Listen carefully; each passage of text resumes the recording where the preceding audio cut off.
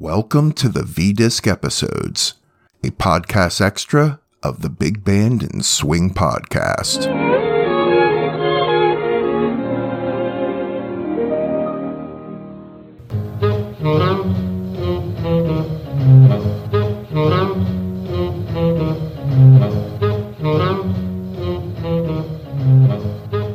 Well, hey there. Welcome back to the V-Disc Episodes. I'm your host, Ronaldo. Today we'll be taking a closer look at V-Disc number 522, which was issued to the U.S. troops in October of 1945 as part of the Y release of V-Discs. Side A features Captain Glenn Miller and the AAF Band performing the classic St. Louis Blues. This version is from a V-Disc recording session that took place at the RCA Victor Studios in New York on October 29th, 1943. Let's have a listen to St. Louis Blues.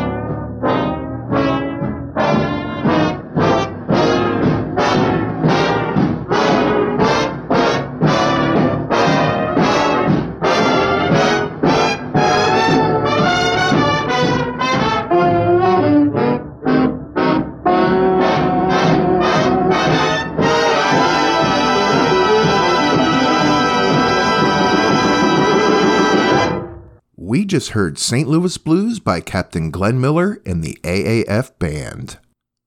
Now on side B of V-Disc number 522, we find a track performed by Sam Donahue and the Navy Band.